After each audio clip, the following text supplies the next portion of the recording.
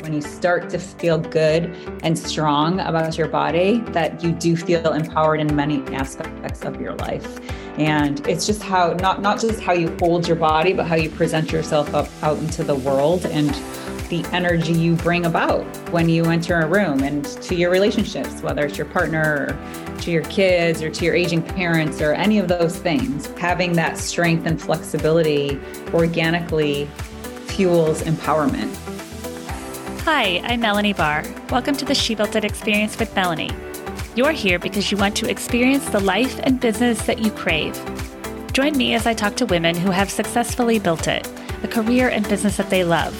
We dive into the topic of how they built it and talk about everything from having the courage to make career leaps to the details of how to lead effectively, create successful teams, implement strategies for growth, and infuse tech innovation.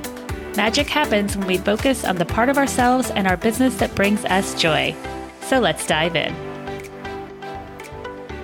Pure Barre founder Carrie Dorr is one of the country's most sought-after fitness experts, mentors, and industry disruptors. From humble roots, she started the Pure Barre franchise from a janitor's closet in Detroit. She went on to open over 100 locations around the U.S. before selling it in 2015. She shares with us she's launching O44 and on to a new fitness venture. Thank you for joining us, Carrie. You are the founder of Pure Barre, a franchise you started from a janitor's closet in Detroit. You went on to open over 100 locations around the U.S. before selling it in 2015. How did you come up with the idea of Pure Barre, and what led you to the moment when you decided to make your leap and launch your business? I started in Metro Detroit in 2001. And prior to that, I had grown up half-time on the soccer fields and half-time in the dance studio. So always had a passion for fitness and athletics and choreographed fitness, which then pushed me into group fitness when I was graduating from high school. Loved teaching group fitness, and then went to college and law school in Michigan. And the whole time teaching everything under the sun, group fitness wise, as well as choreographing large venue events. So like Super Bowls and SeaWorlds and Disney. And when I got out of law school, all of those gigs were not making a dent at my loan payments. So I took a job as a lawyer and I practiced for 2 years, still teaching, saved up my money and opened my first studio in 2001. And yes, it was a janitor's closet because no one wanted to rent me space because I had no credibility, no credit, no investors. When I heard that about you, I thought, I cannot wait to hear this, but it's great that you pushed through and did it anyway. I think the other reason was boutique fitness didn't exist. Everyone was still working out in the big boxes and the clubs. And that's where I taught, because boutique fitness, there were a couple yoga studios, but certainly not like the Core Power and the Soul Cycle and what we have today. The concept was foreign to landlords, as well as trying to explain what they called barre and pilates instead of bar and Pilates. Trying to explain what that was. They didn't feel good about it. So yes, there was a little janitor's closet in the basement of this building with no bathroom. It was about 600 square feet. The landlord was storing all the mops in there and all the janitorial equipment. I said, could you just rent me that space? And you're not making money in that space anyway. And finally he agreed. And then that's how it all started. Such an inspiring story that you pushed through. You could have thought, oh, well, I can't get space, I'll do something else. But I love that you just did it anyway. That's a big part of being an entrepreneur, is that you kind of just keep going. There's always another way. There's always a different way to look at things or a different way to get there. You believe fitness franchising is broken and that COVID has changed the fitness industry for good. Yes. Let's start with why COVID's changed the fitness industry for good. And that is because it's changed the consumer behavior.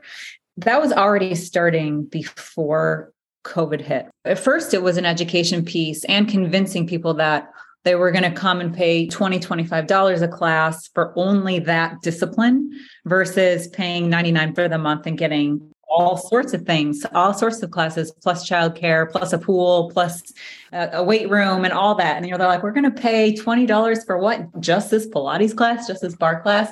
So that took a while to educate the consumer. And then they realized, oh, the programming and the quality of the programming and the teaching is so much better that yes, this makes sense. I'm not going to have my gym membership anymore.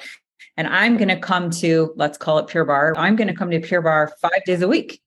I'm going to come 6 days a week. Well, then enter all these other different modalities with boutique fitness. And they said, oh, well, I'm going to do bar one day and yoga one day and spin cycling, whatever, one day and boxing the next day. That's great for the consumer as far as choices, but for the studio owner as a business model, it was taking a hit because the frequency is way down for the business owner.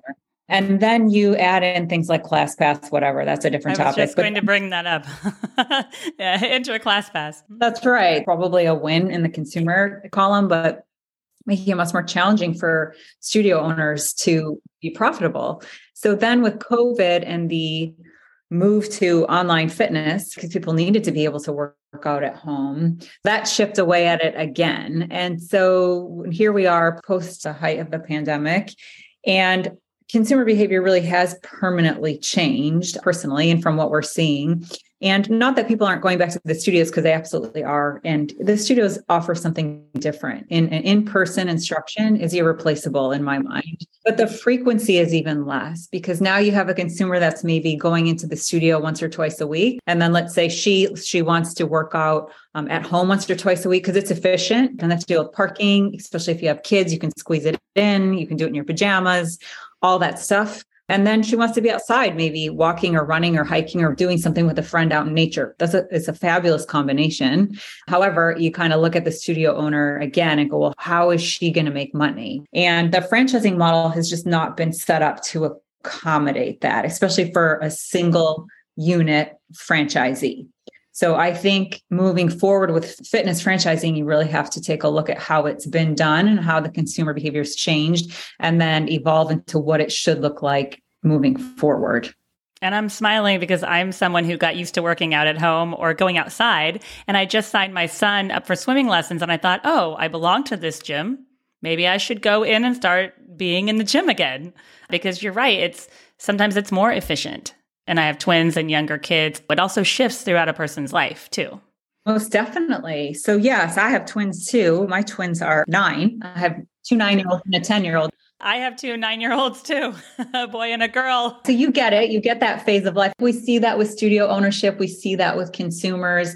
And now I have a little studio here in Carmel. And it's different, the cycle of life now that their kids are starting to get older, they're able to come back into the studio. And there's just much more of an appreciation for being able to be in person and connect with other women, doing something for yourself versus for your kids. As a mom, you connect with other moms, like on the soccer sideline or when you're waiting for gymnastics pickup or whatever.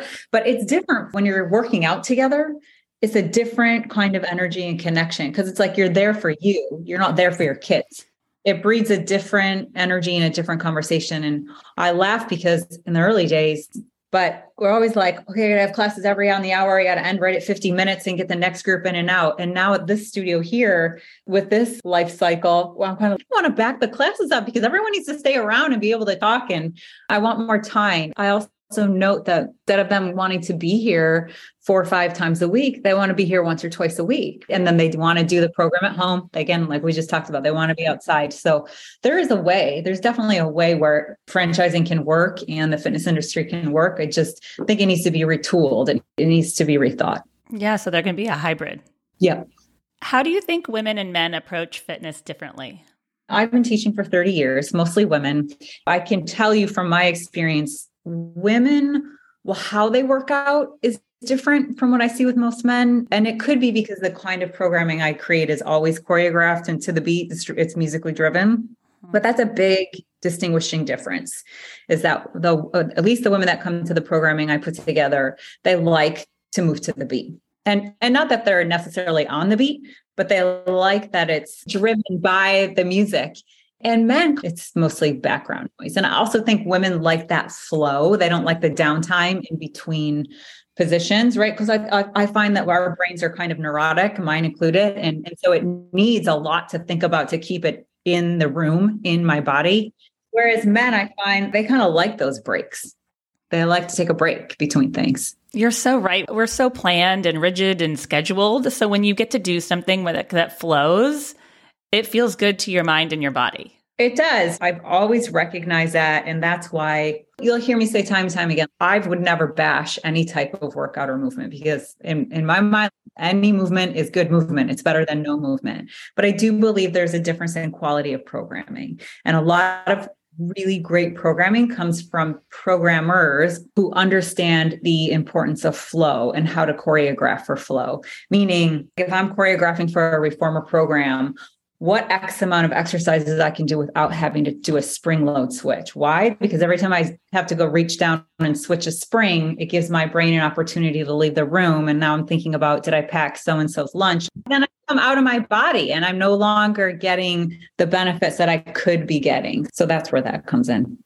I know I feel better mentally when I feel good about myself physically. How are you inspiring women to do this? I think it happens organically, that when you start to feel good and strong about your body, that you do feel empowered in many aspects of your life. And it's just how, not just how you hold your body, but how you present yourself out into the world and the energy you bring about when you enter a room and to your relationships, whether it's your partner or to your kids or to your aging parents or any of those things. Having that strength and flexibility organically fuels empowerment. It's so true because often we think, oh, if I work out, I'll be tired, but it's the opposite. When we work out, we usually feel better afterwards, and especially if we do it consistently. Yeah, you definitely should. It used to be like, if you feel like you've been hit by a truck, it was a sign of a good workout. And it's like, well, actually, that's not true. You should feel like you've worked, but you should feel energized. And that's what your workout program should do for you. Many fitness studios are owned by private equity today. What has been your experience and what do you think about it? So my experience was I opened my first studio in 2001. And then the way I started fueling the capital to grow it was I would build up one and then I would end up selling it to usually a teacher who had been working in the studio, really understood the brand, was a great fit. And then I would move to another city location, do the same thing. So go in grassroots, nobody knew about it, build it up, find and build the team, and then sell that one and then take that cash. And so that's how I got to 100, was really by starting that and then franchising. People came in and then they started wanting to open their own locations. So at 100 locations, it was myself and 2 employees, and it's a very different running a franchise system versus running your own concept, the concept that you founded, that you're really passionate about.